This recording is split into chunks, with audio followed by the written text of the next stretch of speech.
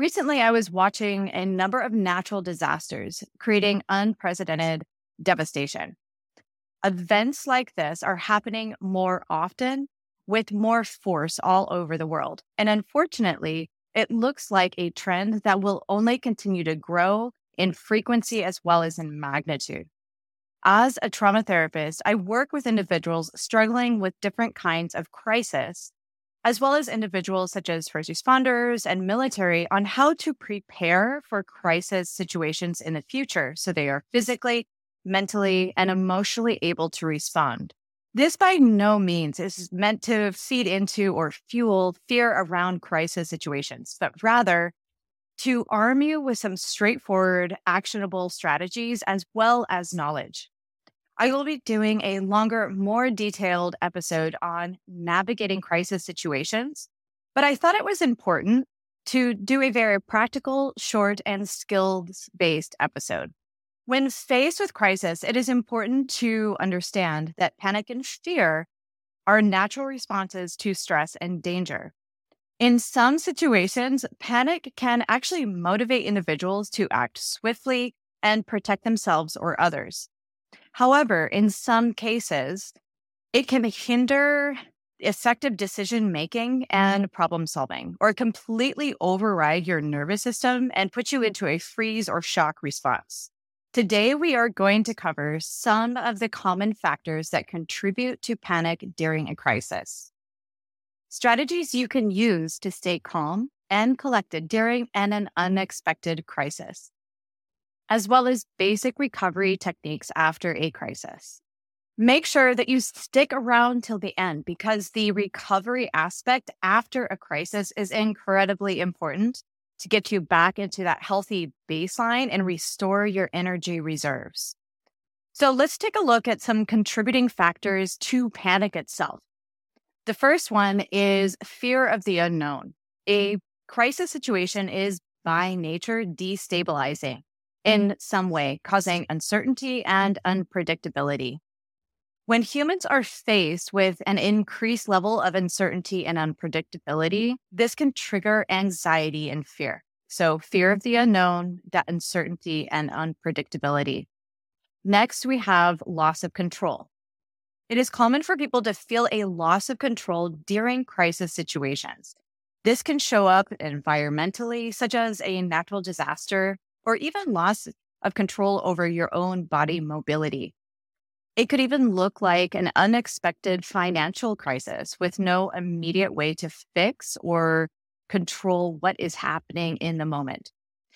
Getting stuck or fixated on this loss of control can lead to a sense of helplessness, and that is really not where you want to be. Another aspect to panic that feeds into it is perceived threat to safety. Anytime that you feel your safety is threatened, whether physically, emotionally, or socially, this can trigger your fight or flight response and contribute to panic. Social influence is a big contributor to group panic. It is important to note here that if people around you start to panic, it is more likely that you will fall into panic as well. Knowing this ahead of time and using some very basic but effective strategies will keep you calm in the midst of panic that is happening around you. And I'm sure that you have seen this before, either in a movie or in real life, where one person or a small group of people start getting scared, they start yelling, they start running, and then pretty quickly there's an entire mob of people yelling and running, most of which have no idea why. This is a predictable behavior, predictable human behavior.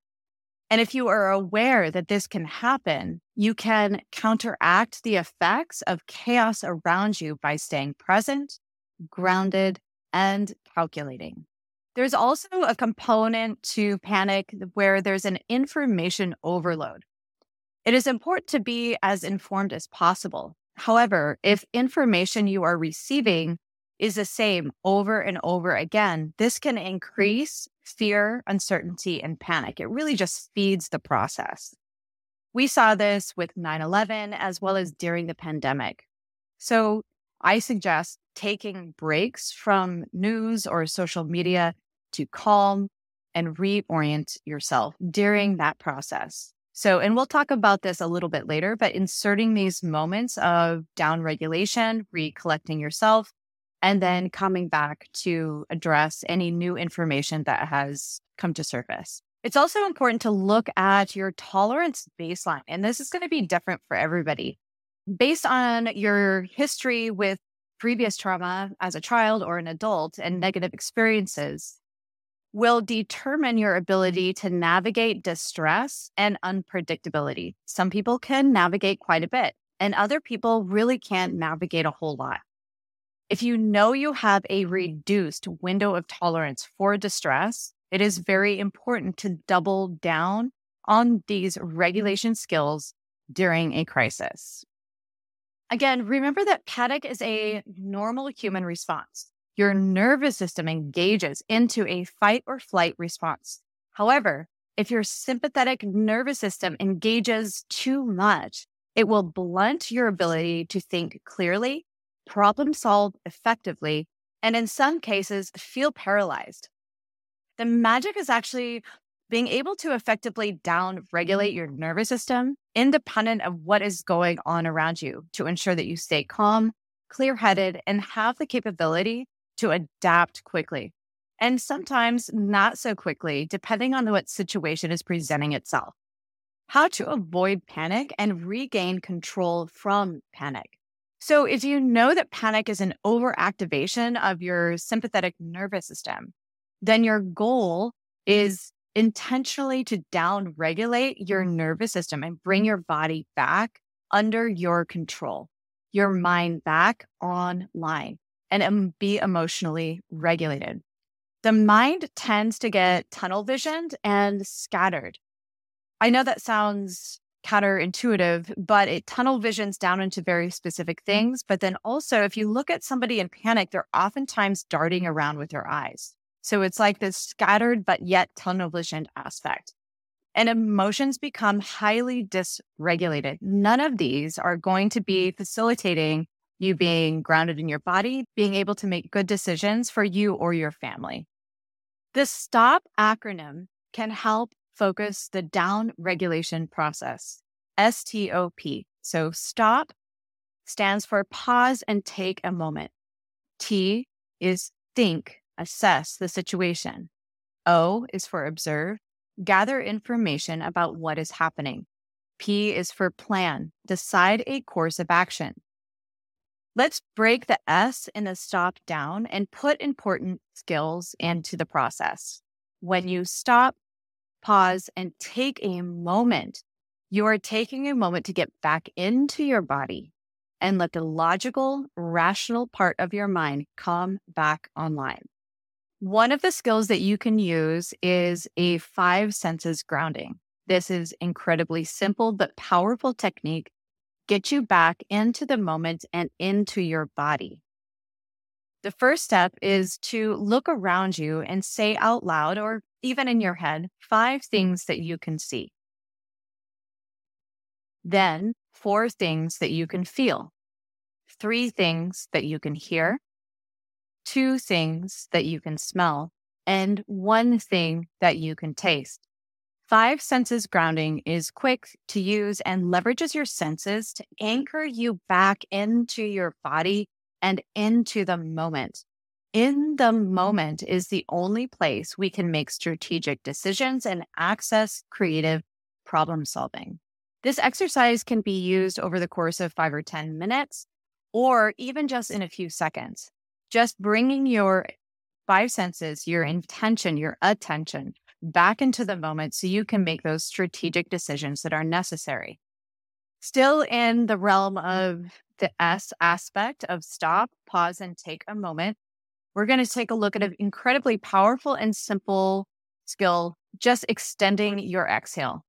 One of the fastest and most effective ways to manually downshift from a high sympathetic nervous system activation to a more manageable state is by extending the amount of time you exhale compared to your inhales. This will manually reduce your heart rate, lower your blood pressure, increase efficient oxygen exchange in the lungs, and enhance emotional regulation. So you can try this now. Take a deep breath in for a count of 4, 2, 3, 4. Then slowly exhale for a count of 6 to 8. Repeat this for 10 rounds and you will see an immediate shift in your mental, physical, and emotional state. It is important to recognize that you want very simple yet powerful techniques during a crisis or panic situation because your mind is not able to wrap around more complex navigational tools. So the 5 senses, grounding technique, and the extended exhale are incredibly powerful to be able to pull you back into the moment and immediately regulate. You don't want something incredibly complicated because you're being surrounded by chaos and a complicated situation. Next, we have the T and stop. This is representative of think.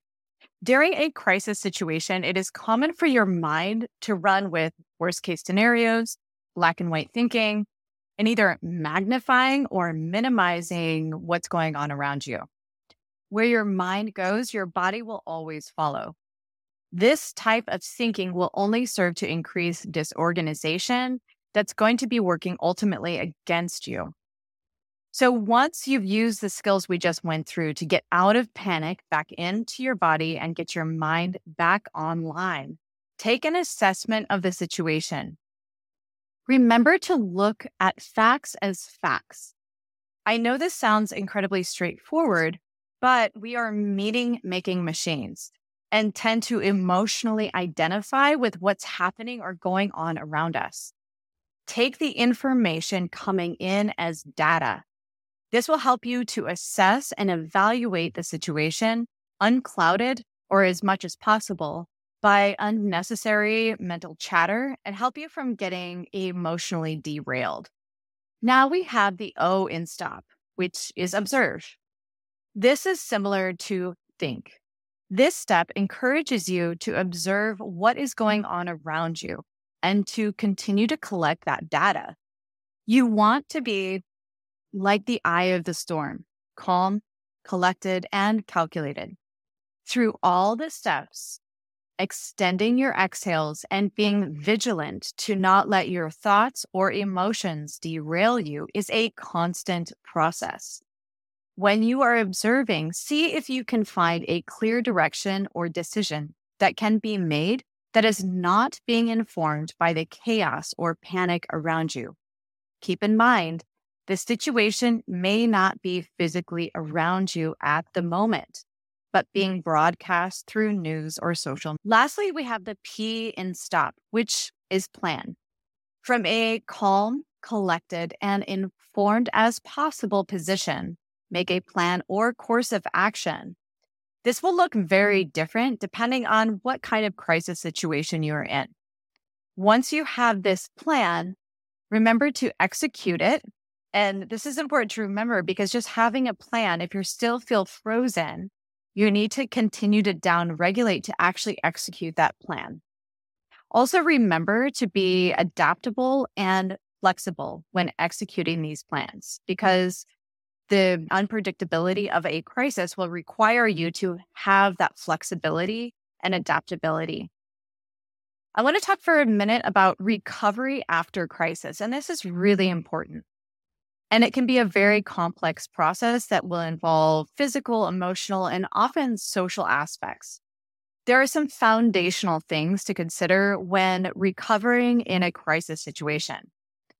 One of the most important aspects of recovery is to encourage your nervous system to move away from being locked into that fight or flight sympathetic aspect and access the rest, recover, and restore aspect of the parasympathetic nervous system. I have a 6-week course that specifically trains you how to do this efficiently and effectively. You can find the link for this course in the episode notes if you're interested in diving into those powerful techniques. So let's take a look at patience. This is an important piece when looking at crisis situations, as well as in recovery, because recovery is not immediate. Okay. We want things to be immediate, get it done yesterday kind of mentality. It's important that you are patient with yourself as well as people around you. Everyone is going to process what happened differently and in their own unique ways. Keep in mind that you have waves of reactivation that will roll through your body, impacting you mentally as well as emotionally. This is normal and it's just part of the process. Use your extended exhale breathing and let the sensations just come and wash over you naturally.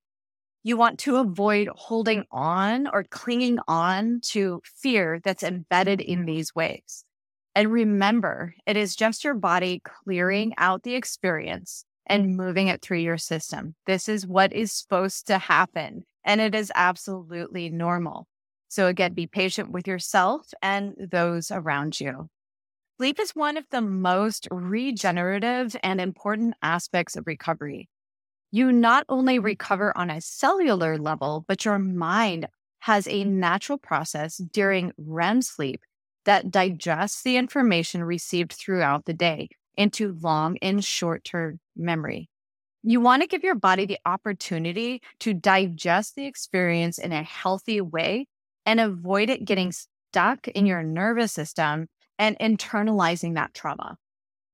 If for some reason, after 1 month of an incident or a crisis, and you are still struggling with mental or emotional consequences of what happened, it is important to reach out to someone trained in helping move that experience out of your body so it doesn't land into more complex trauma symptomology, such as PTSD. Let's take a look at self-care. It is important to ensure you stay hydrated and nourish your body with healthy food if you're able to.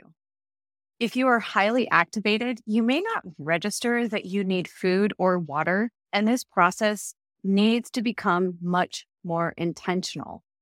Simple things like, have you taken care of your personal hygiene? Are you breathing? Everything that used to come naturally before will take much more intentional effort as your nervous system is able to regulate and you come back to baseline. So just don't forget about the basics and make sure that you're taking care of your basic needs during this process. So another thing to look at is self-soothing. And this is really important because it helps to regulate that parasympathetic nervous system and bring normality back into the experience that's not normal at all, right? So find self-soothing activities that are available to you. One thing that you can do or encourage others to do around you seems silly, but it's very simple, is to hum. Just a very simple humming sound, and you can put a tune to it if you want to. And this will help access your parasympathetic nervous system and calm your body. You'll see this in mothers. They naturally hum or sing to their children. And because this has a natural calming effect to our nervous system. I personally use this throughout my day, just in general, and notice a regulating and calming effect. Another thing that you can do is weighted blankets or just adding some sort of extra weight onto your body will help to send signals internally that it is safe to relax and discharge the tension from your mind and body that you are holding. Connecting socially is really important, even if it's with loved ones or individuals that have gone through a similar experience. After a crisis, it is common for people to isolate. Reach out to others in a way that feels safe and supportive to you. Studies show that individuals that connect with others that have gone through similar crisis situations and share their experience recover faster and avoid PTSD symptoms better than those individuals who isolate. Stay present and keep it simple, sweetheart. After a highly demanding situation like a crisis, it can be easy to feel overwhelmed by the small things. Use the 5 senses grounding and other mindfulness techniques to stay in the moment and in your body. Tasks that have been easy in the past might take more effort. Again, practice patience with yourself and those around you. Slow down, move intentionally, and give your body and your mind the time it needs to unwind the chaos it has just experienced. Recovery after a crisis is a process, my friends, not a race. It is important to note here that in the case of crisis situations that are enduring and that will take long-term engagement, an example of this would be the pandemic we have all just lived through, or a situation that will take a week or so to resolve. The need for intermittent doses of recovery is paramount. You need to insert moments of rest and recovery if at all possible. This can look like a few moments to just close your eyes, reduce the incoming stimulus, turn off media coverage for a short period, and intentionally, I'm going to repeat that word, intentionally use that time to regroup and regulate. I will make another episode specifically addressing strategies around navigating long-term crisis situations. But for now, it is important to apply the same concepts and skills already covered, inserting them periodically throughout the days or weeks of a long-term disruption. We cannot stop natural disasters, but we can arm ourselves with knowledge. This is a quote from Petra Nomkova. Knowing what to expect during a crisis and strategies to keep calm, collected, and critically thinking arms you with a way to navigate uncertainty and unpredictability. The more adept you are to navigating chaos and keeping yourself regulated, the more help you can be to those around you that have been swallowed by panic or fear. If you're interested in really diving deep into 6 weeks of powerful strategies to condition and regulate your nervous system, follow the link in the show notes. As a trauma therapist, I have seen the techniques that I put into this course save people's careers as well as families. Learning how to stay in the eye of the storm during chaos is a skill that more of us really need to learn. I hope this was helpful to you, and please share with your families and your loved ones. The more prepared we can be during unpredictable and challenging times, the better off we will all be. And remember, arm yourself with skills, knowledge, and connection.